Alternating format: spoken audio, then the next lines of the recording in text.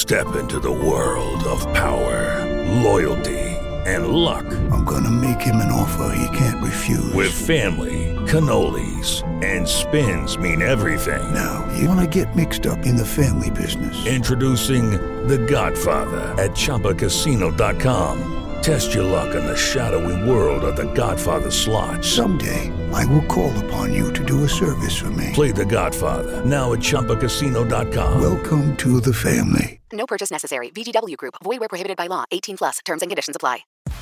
Welcome to the Auburn Live Podcast, your home for bold, insightful, and honest conversations around Auburn athletics.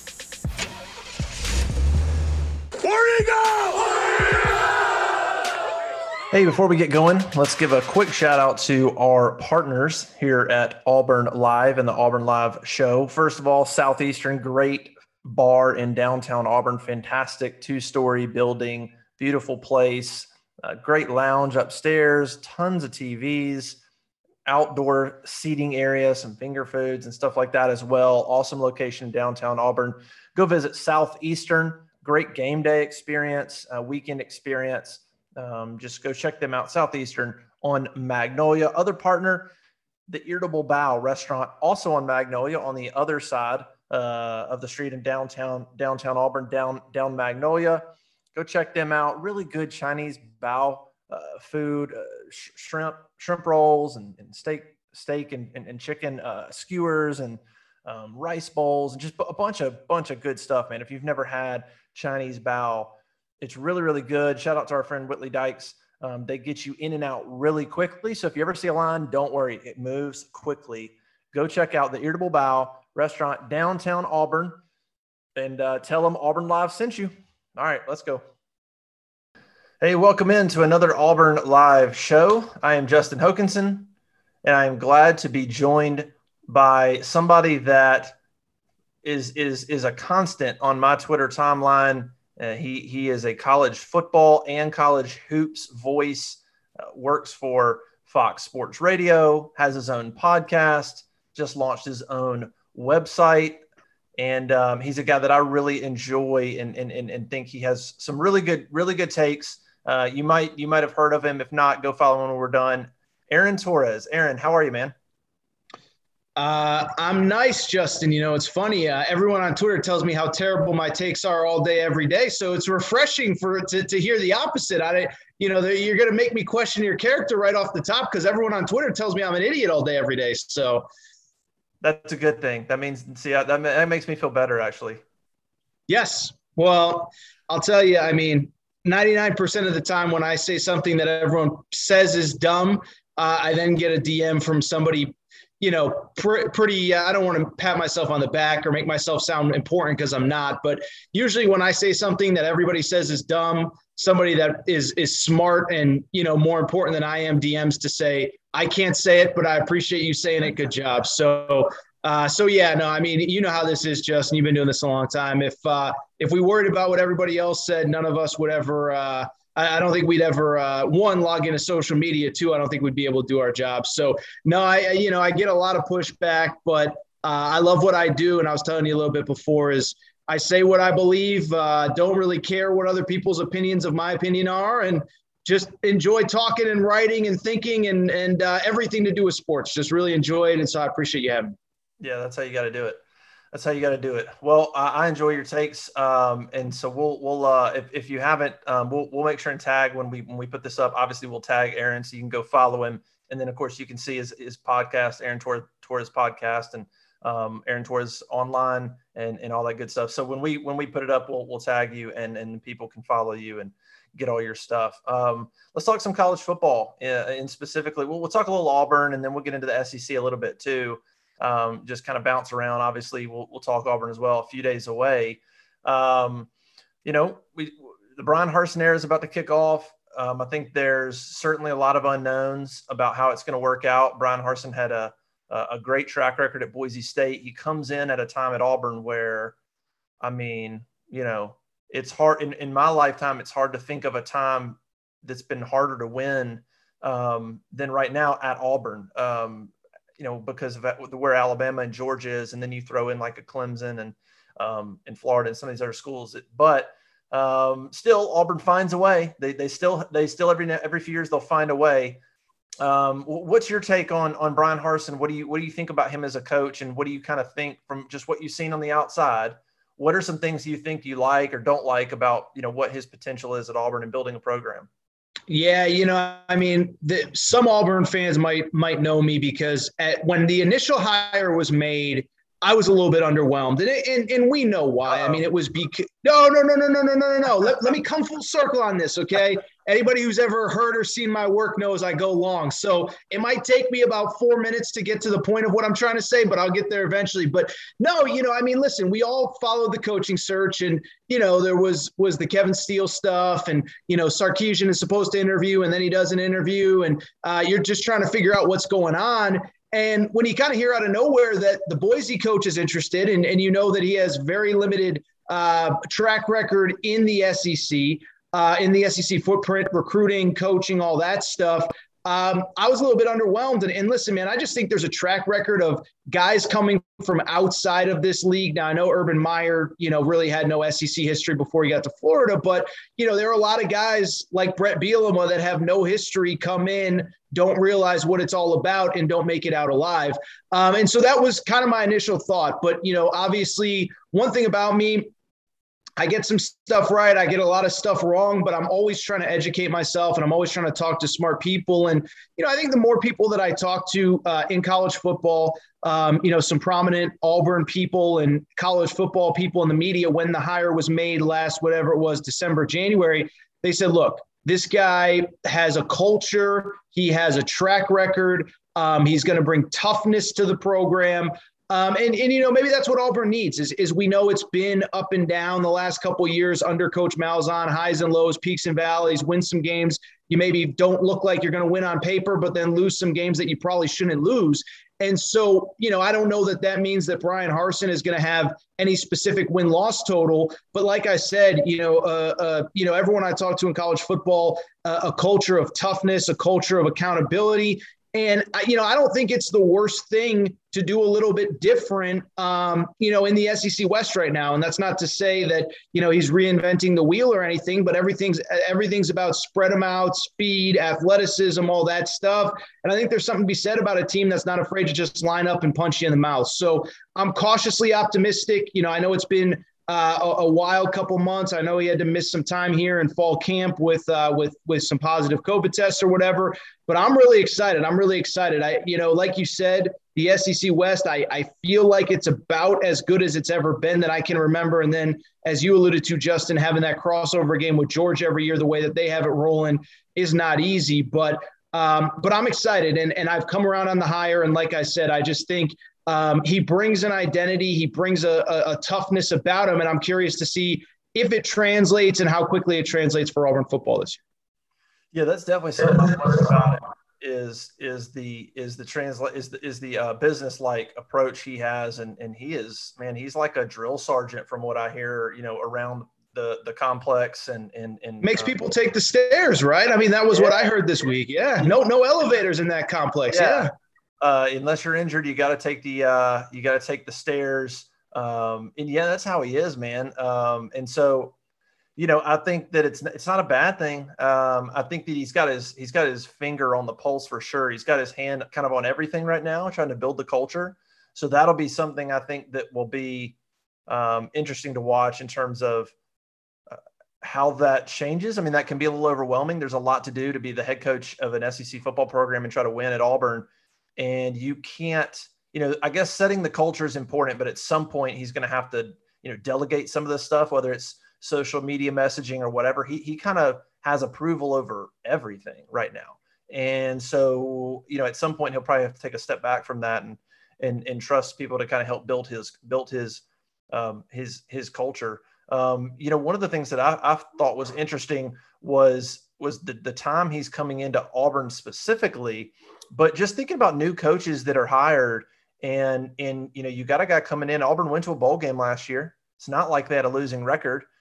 They've recruited pretty well. They just can't recruit offensive linemen. Gus Malzahn couldn't land a tackle, which is crazy. You got a $90 million football facility coming. And so I keep telling people, it's hard So imagine getting to come into a Power Five program, let alone a program like Auburn, a top 20 all-time program, in a pretty favorable circumstance outside of the competition. Like we know Georgia, Bama, Texas A&M, it's tough.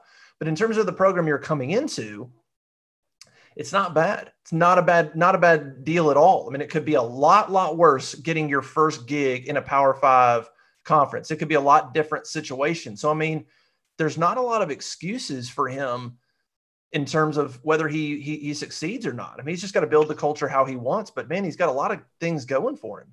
Well, there's two things that immediately jump out to mind is, one, first of all, you're right, is that the SEC is very hard, but you're also right in that, he's got every tool in his toolbox to compete. And, the more that I do this, the more that I talk to people, and it's the same in basketball too. And, I have a lot of great contacts in basketball.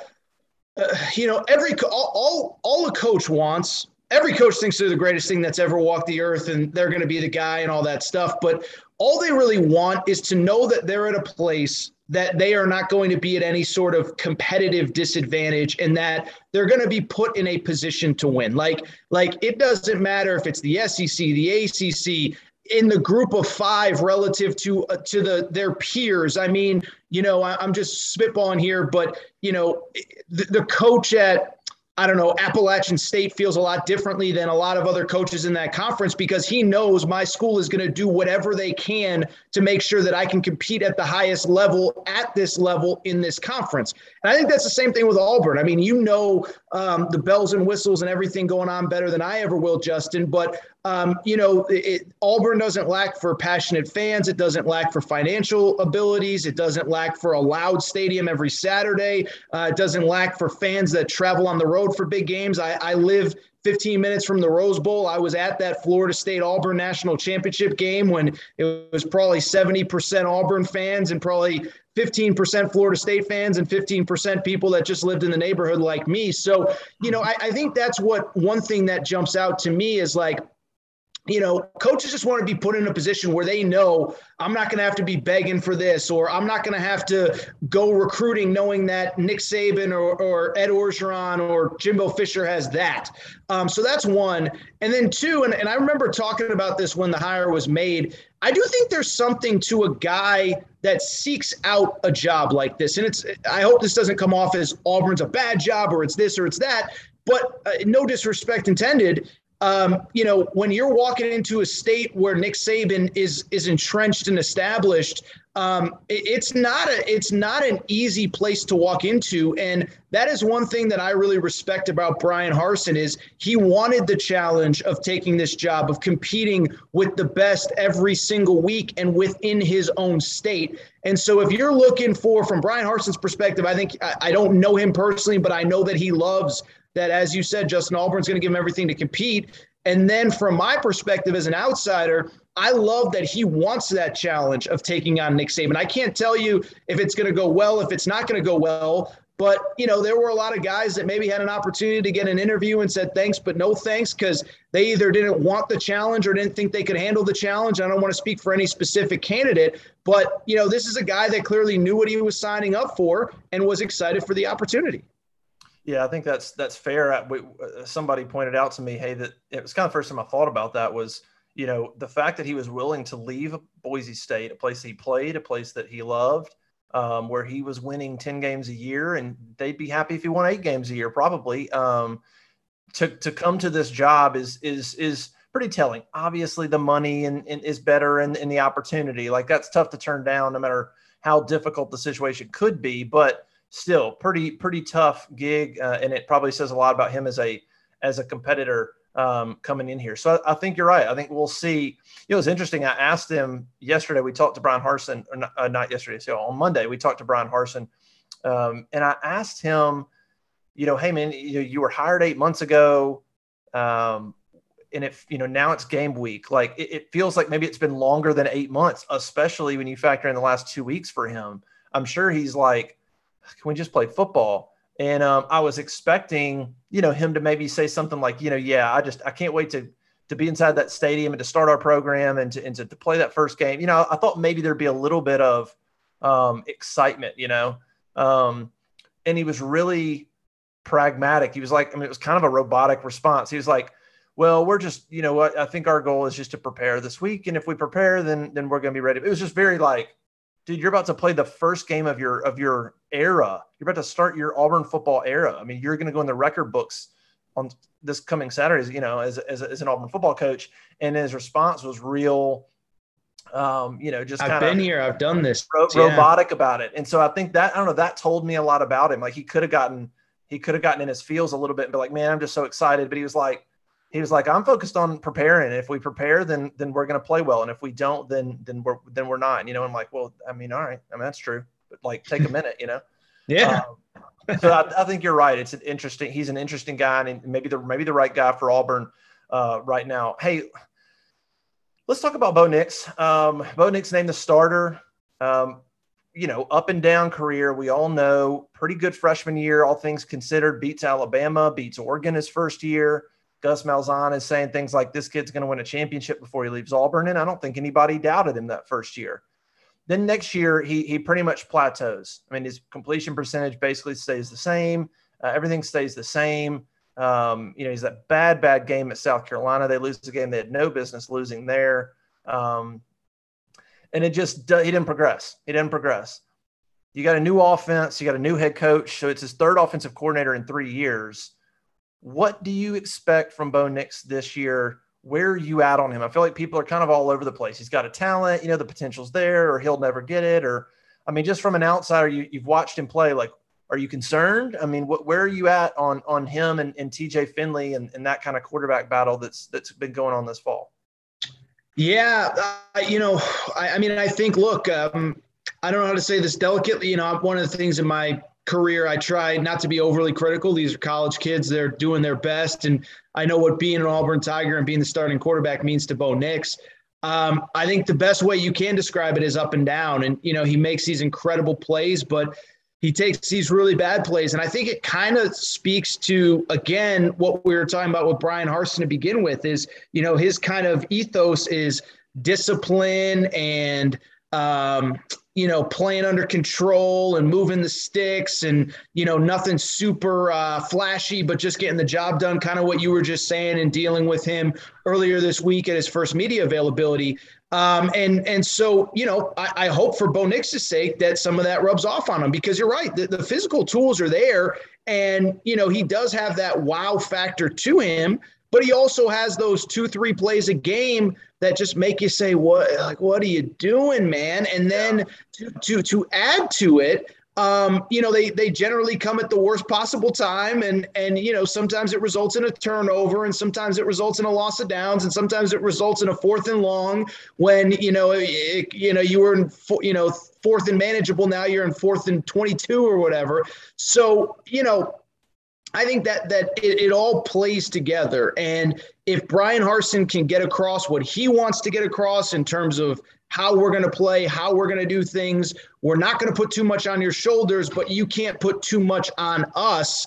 I assume that we'll see an improved Bo Nix. I think also, look, it goes without saying, man, you know, last year was surreal for everybody. And like you said, first of all, Auburn did not have a losing record last year. Now, as you referenced, they lost a game that they shouldn't have to South Carolina, and they lost some games that obviously you want to win. But when you look at them last year without a spring practice, you know, an SEC-only schedule, listen, I know 6-4 isn't acceptable down there, especially, you know, the way you lose to Alabama, you take a bad loss to South Carolina. What is if you're Gus Malzahn?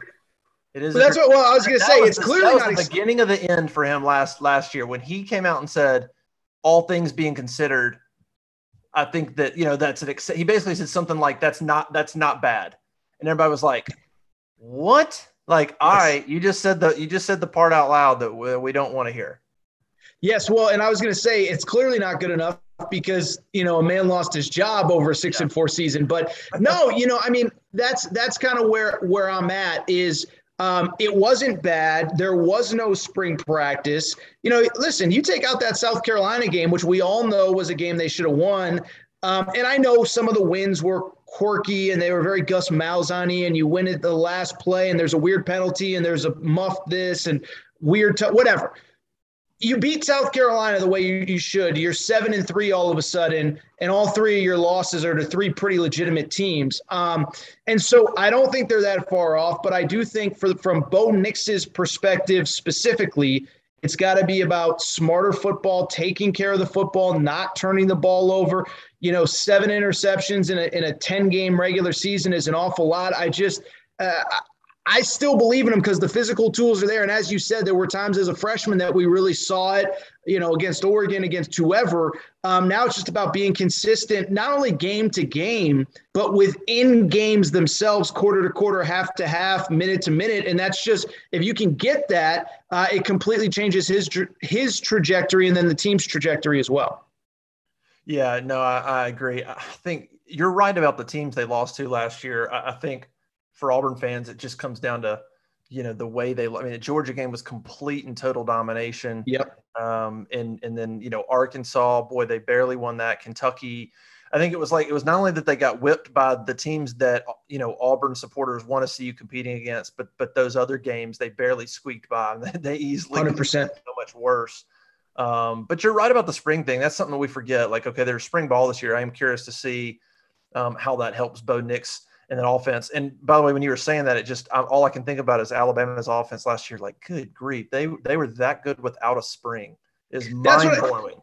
Well, and I'll tell you, I know this is an Auburn podcast, but as you start to, we're now, as we record here, we're 48 hours from opening night, big boy football. But then you start trying to figure out teams, and it's been fascinating to just kind of try and figure out teams that only played 4 or 5 games last year. But then, a team like Ole Miss, they were awesome on offense last year without a spring practice with Lane Kiffin. What are they going to be like this year? So I just bring it up to say, it is just to prep for this season and to try to figure out and to make sense of last year it's wild. But yes, Alabama being as good as they were last year, given everything and the lack of, practice time and all that stuff is pretty unreal.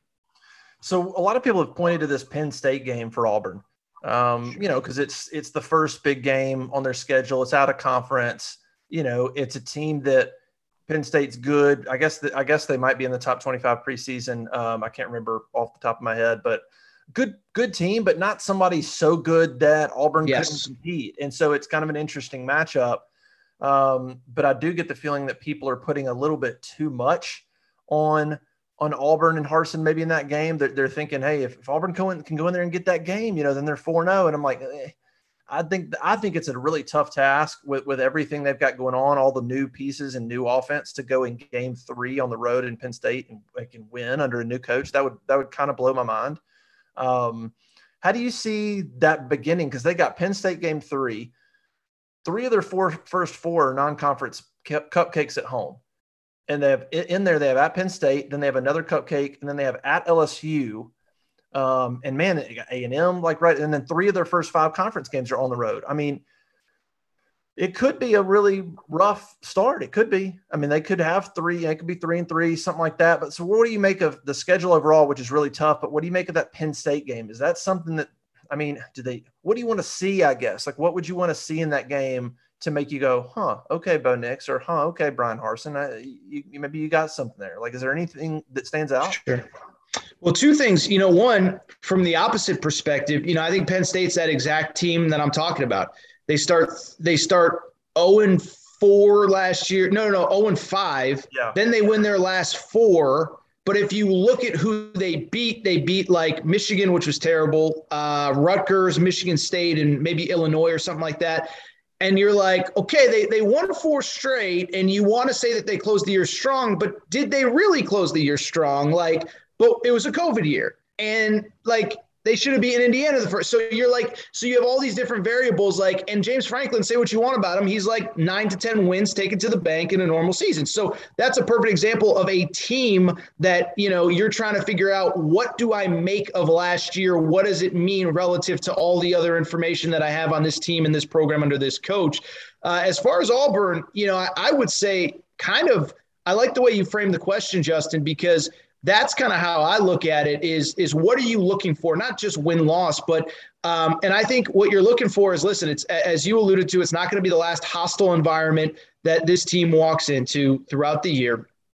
And you want to see discipline. You want to see, Bo Nix not running around like a lunatic, like take care of the football, be smart, don't force stuff. Don't take off sprinting in one direction, thinking you're going to pick up this and then go, you can't, in a game like that, you cannot beat yourself, because it's exactly what you said. It's a great example of a game where you don't have to do anything otherworldly. This isn't playing at Ohio State or Clemson. This is a team that, comparably speaking, physically, athletically, whatever, they're your peer, and you might even be superior to them in a lot of places on the field. Now, they're in the 5th, 6th year of this regime. Again, they might be better than that 4-5 record indicated last year. They are in the top 20 to begin the year.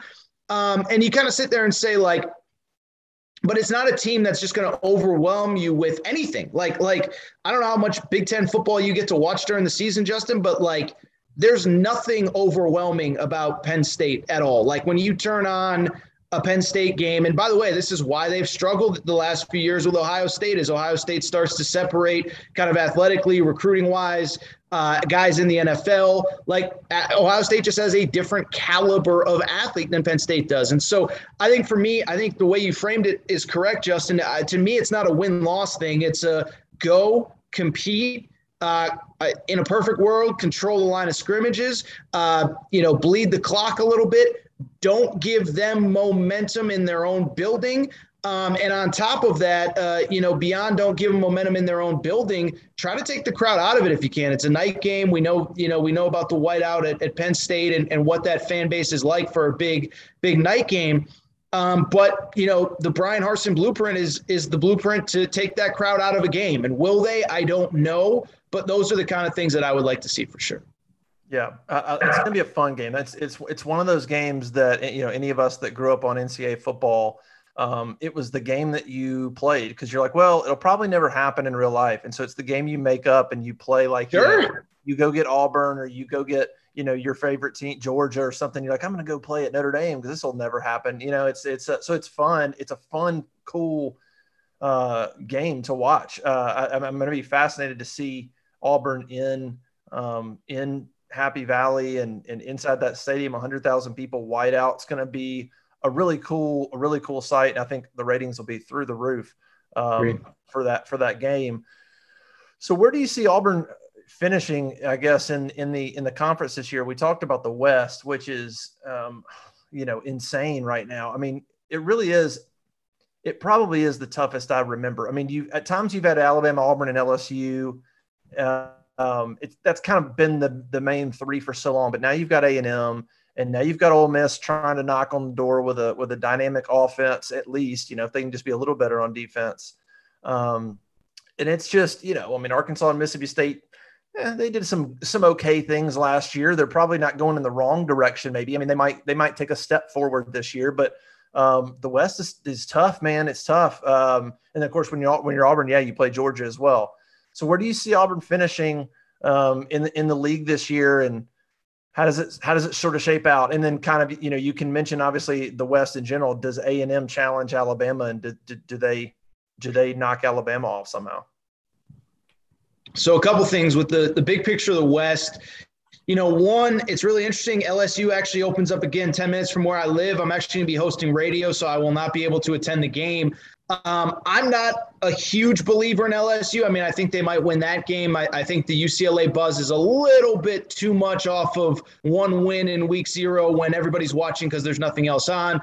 But I think people forget LSU was historically bad on defense last year. They were, besides Kansas, ironically, with Les Miles, they were I think they were the worst Power 5 defense in college football last year. So I don't buy the LSU preseason hype. And then A&M, I like the pieces, but, redshirt freshman quarterback that's never really played significant time behind an inexperienced offensive line. And I know Jimbo Fisher likes the offensive line, but, What is that like? And so, when you factor that in, I do think it's Alabama's division. I do actually like Georgia this year. I don't know why I trust them, but I do think they're going to live up to the hype.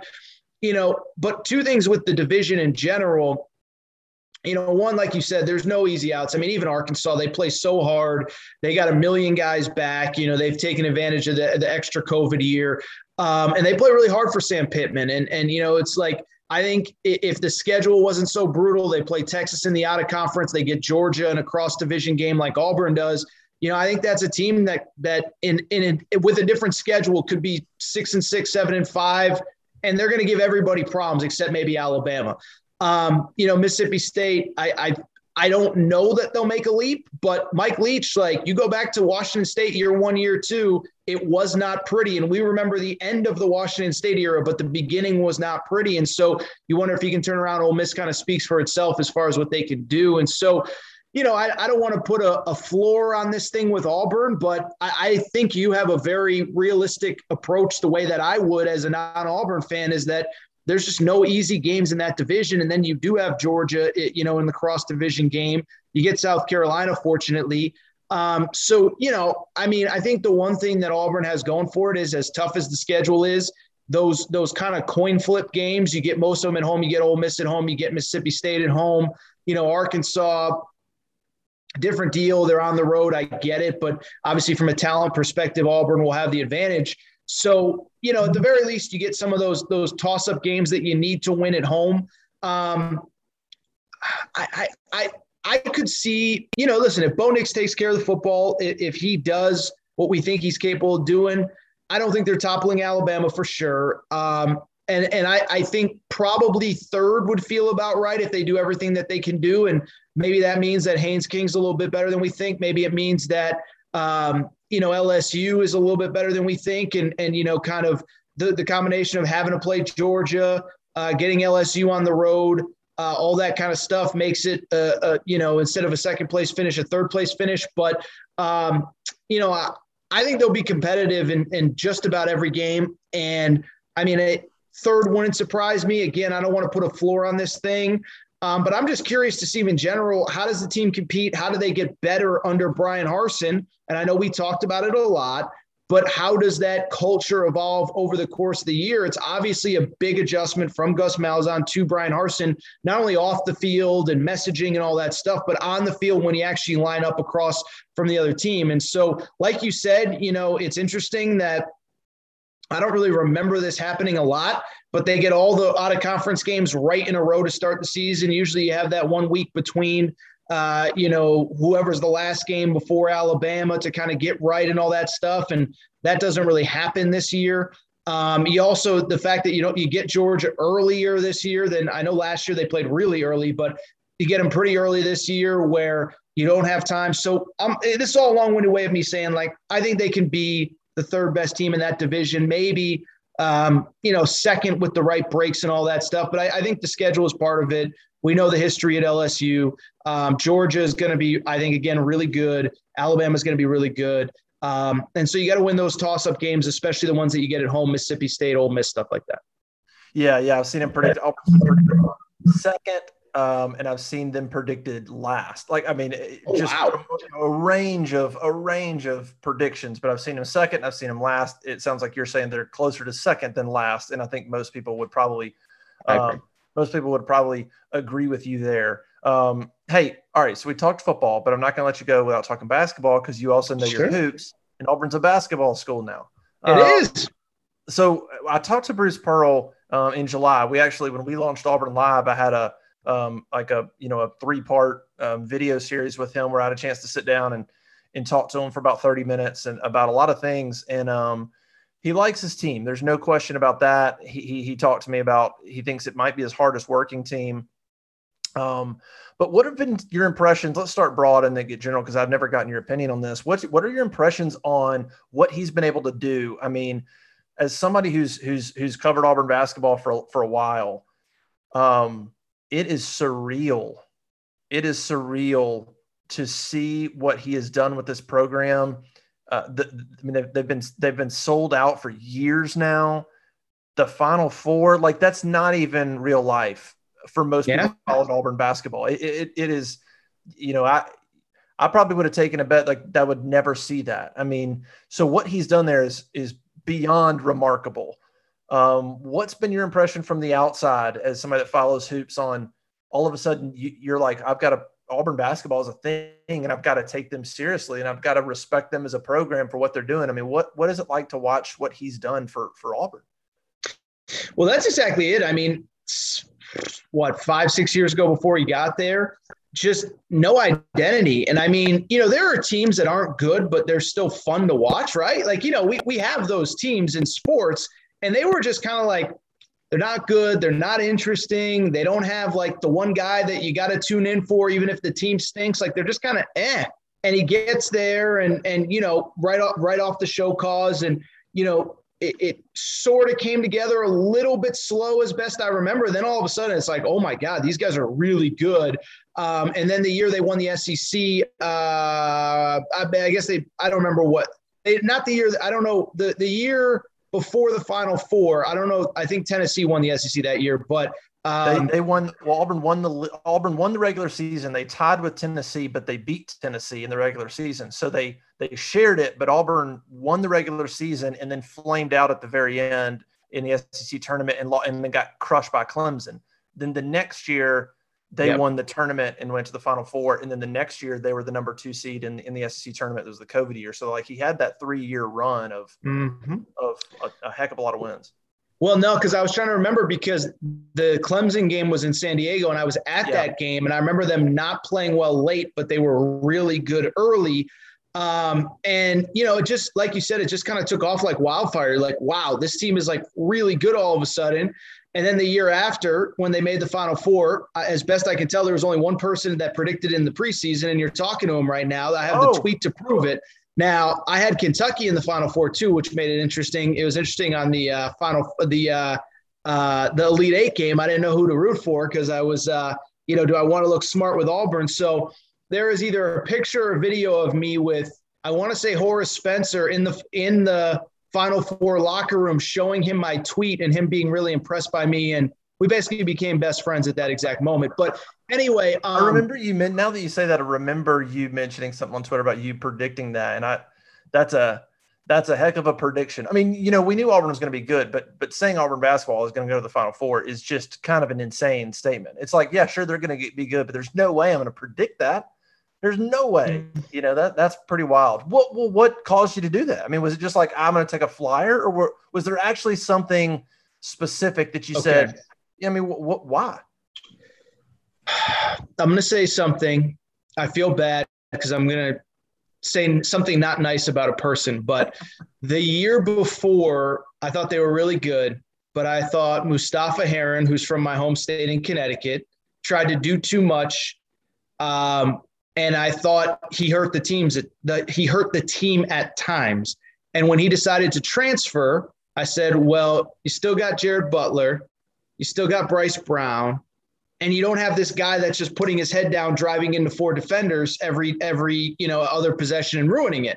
And so I said, I like the spacing, I like the 3-point shooting. But then the weird thing was, if I remember correctly, they started a little bit slow that year. And really, I mean, they were a 5-seed or whatever. So, they could have lost to New Mexico State in the NCAA tournament. So it's not like it was like lightning in a bottle all year long.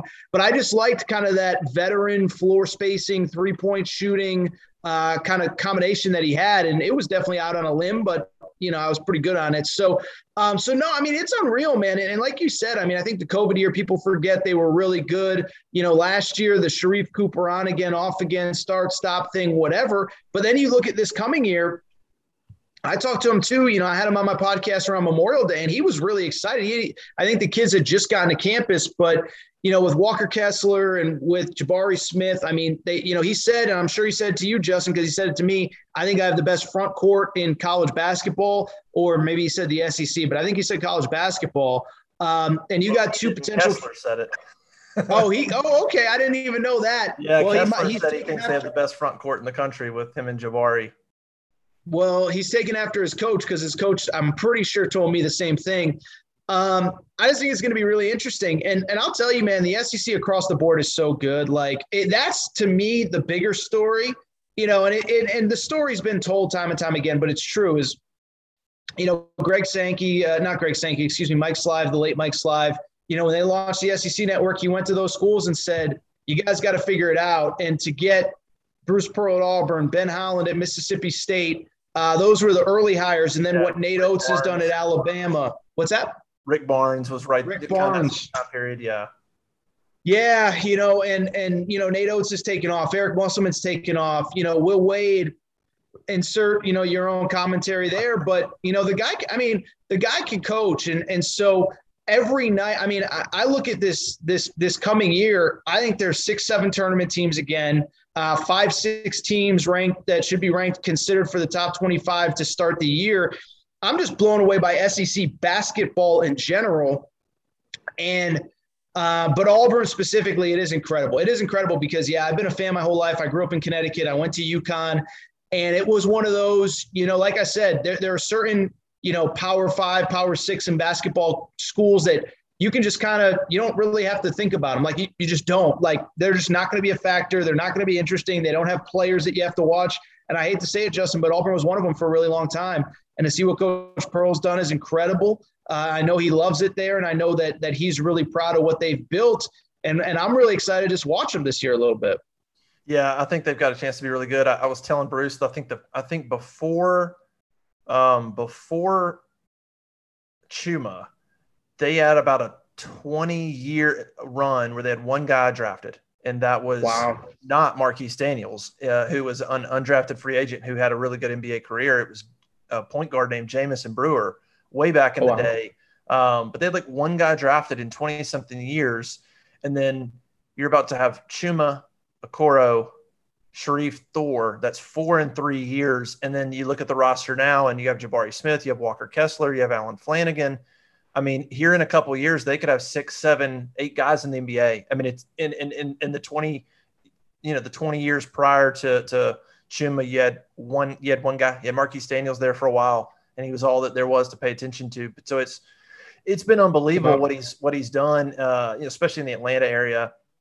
And then, he's back in it again. I mean, you've got some top prospects, Jarris Walker, and he's up there 4, and Trey Donaldson, was their top point guard prospect. So it's been remarkable what he's done. And you're right about Auburn basketball. I mean, it's not even that they didn't have players. They didn't have a culture, period. I mean, nobody went, games were, people went to games, maybe literally the best game was the Alabama game. And that was because, maybe they'd get the Iron Bowl trophy at halftime. And sure. That was it. I mean, it wasn't just good players. There was no culture. There was just nothing. It was nothing. It was a basketball program that played games because they had a program. And, Tony Barbie just kind of put that program. It was already in not a great place. And Barbie just, was not even going to try. I mean, college basketball. I know college basketball. Like Tony Barbie was not going to try to play the game that you have to play to be good at college basketball. Barbie wanted no part of it. Well, you might as well just forget it then. I mean, you're just going to be terrible. And Pearl and his staff are aggressive. They get after, and Pearl, man, he's a salesman. I mean, he's unbelievable. When you're listening, it's hard to not go play for that guy. So let's talk about this team a little bit.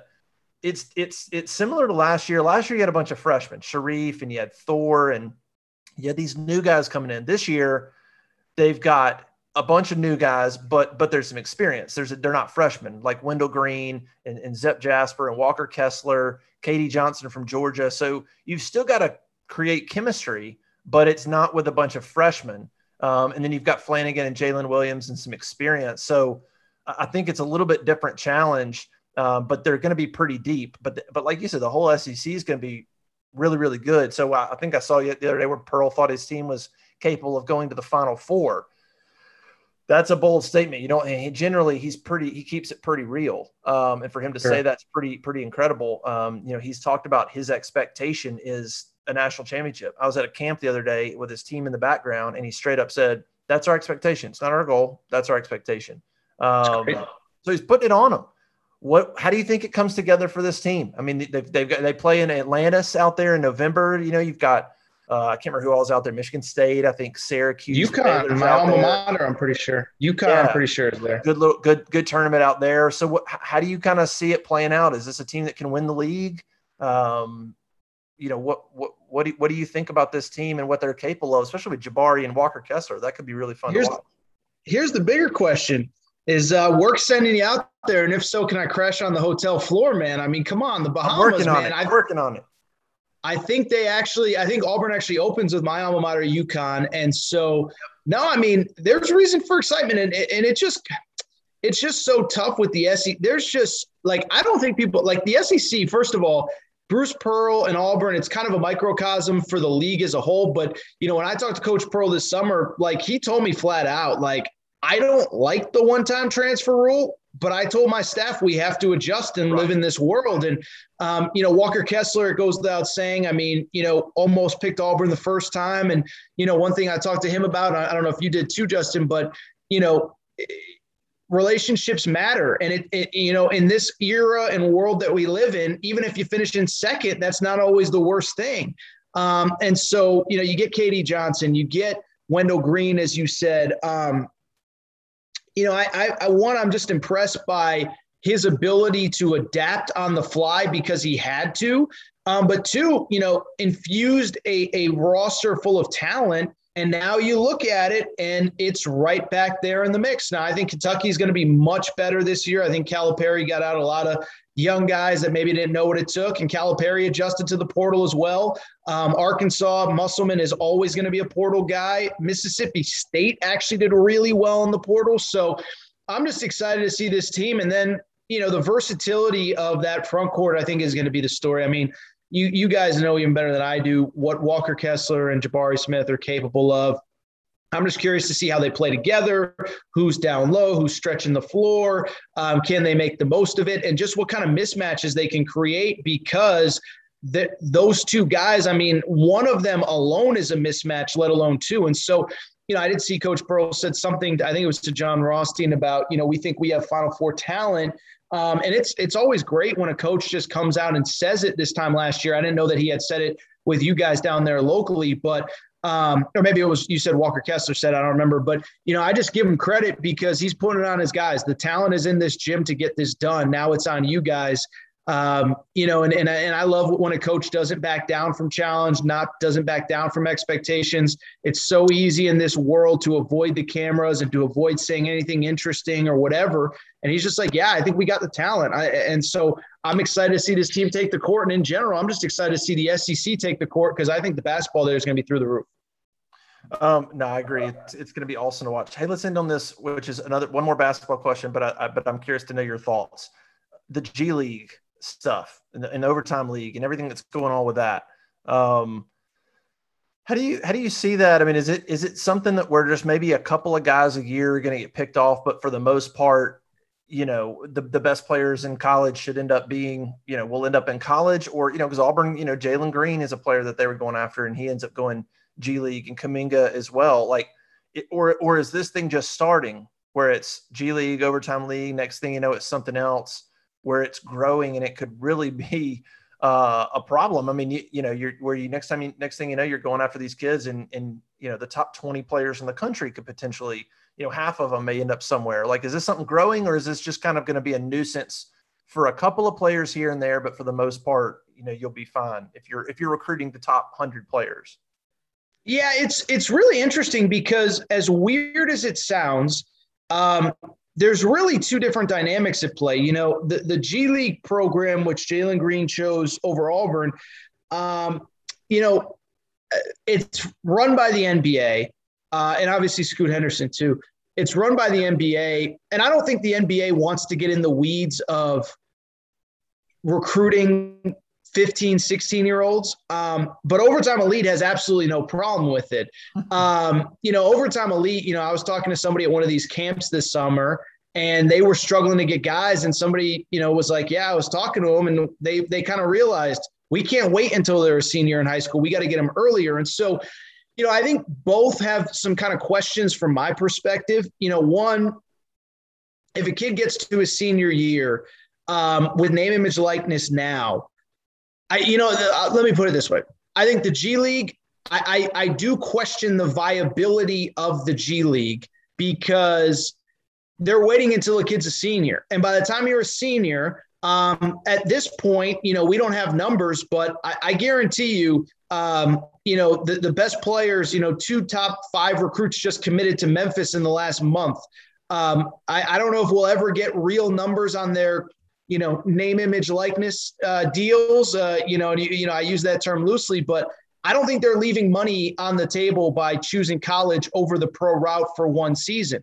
And so when I look at the G League, if you're waiting till a kid graduates high school, most of those kids are going to say, I'll just go to school for one more year. Even if I don't like school, I'm going to go to Duke and I'm going to be on TV 40 times a year and play in the NCAA tournament, have my Jalen Suggs moment. And I'll tell you, like, people in basketball have all said it, like Jalen Suggs jumping on the scores table, like that did matter for college basketball when he has that great moment in the Final Four. And the G League kids are kind of sitting at home and nobody really knows anything about them.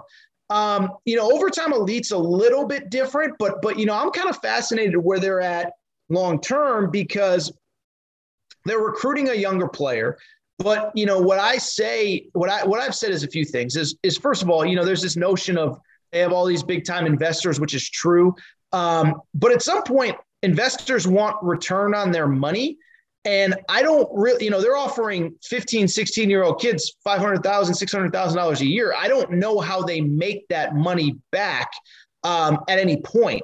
These kids, they don't have a brand because they're 15. And, even a Jalen Green had, he has over 1 million Instagram followers now. But when he was a sophomore in high school, he didn't. And so I'm bringing all this up to say I don't really know where they are in 3 to 5 years. And I would also say too, like back to the G League for a second, the NBA at some point might just say, let's get rid of this one and done rule. It makes no sense. I mean, the G League program at its core makes no sense because if you think about it, they set up this program for kids that don't want to go to college for the 1 year between high school and the NBA. But the only reason they're not going to college is because of an NBA rule called the one and done rule. And so I bring all it up to say, I think both have their benefits, both have their drawbacks. I definitely think the G League is up against a wall now because of name, image, likeness. But even Overtime Elite, I mean, I think it sounds great. We're going to sign all these kids, but a lot of them aren't going to hit.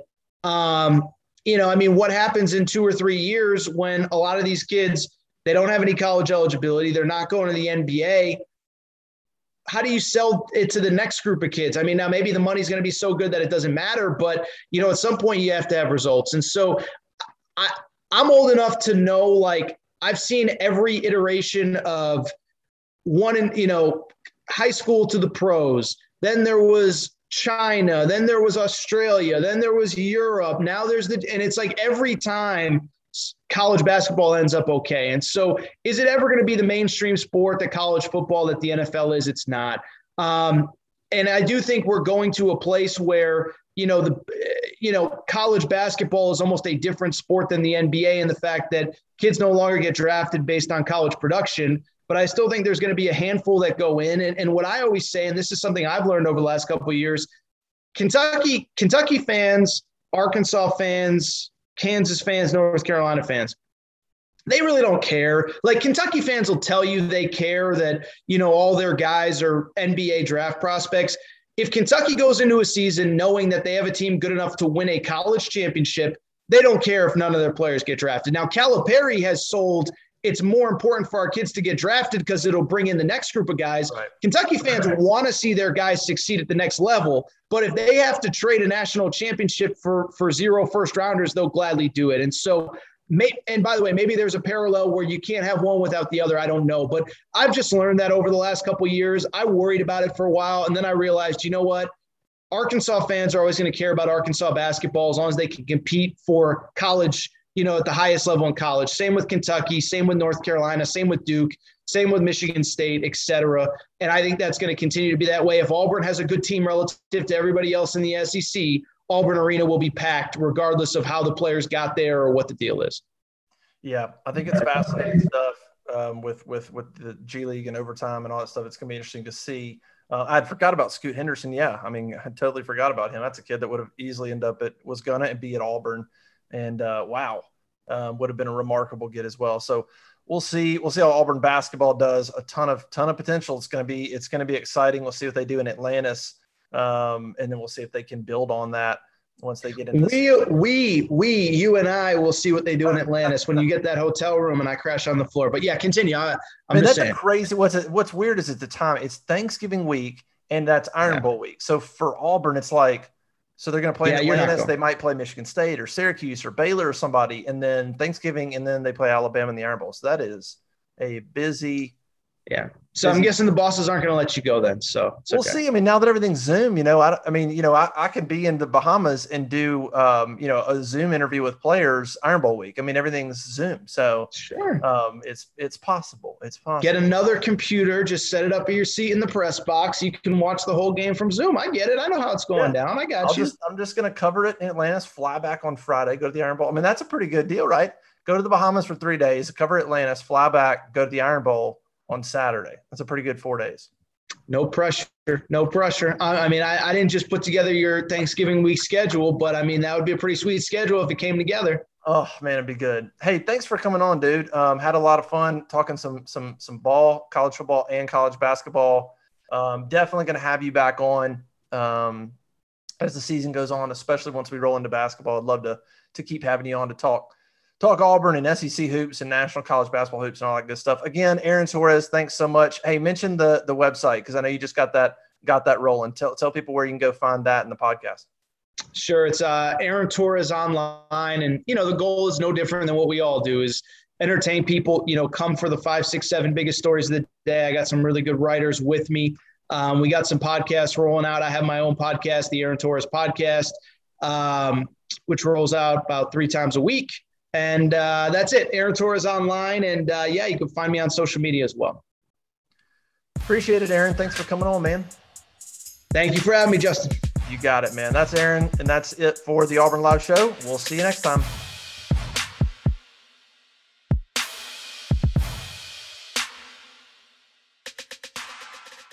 Hey guys, it is Ryan. I'm not sure if you know this about me, but I'm a bit of a fun fanatic when I can. I like to work, but I like fun too. It's a thing. And now the truth is out there. I can tell you about my favorite place to have fun. Chumba Casino. They have hundreds of social casino style games to choose from with new games released each week. You can play for free anytime, anywhere. And each day brings a new chance to collect daily bonuses. So join me in the fun. Sign up now at ChumbaCasino.com. No purchase necessary. VGW Group. Void where prohibited by law. See terms and conditions. 18+.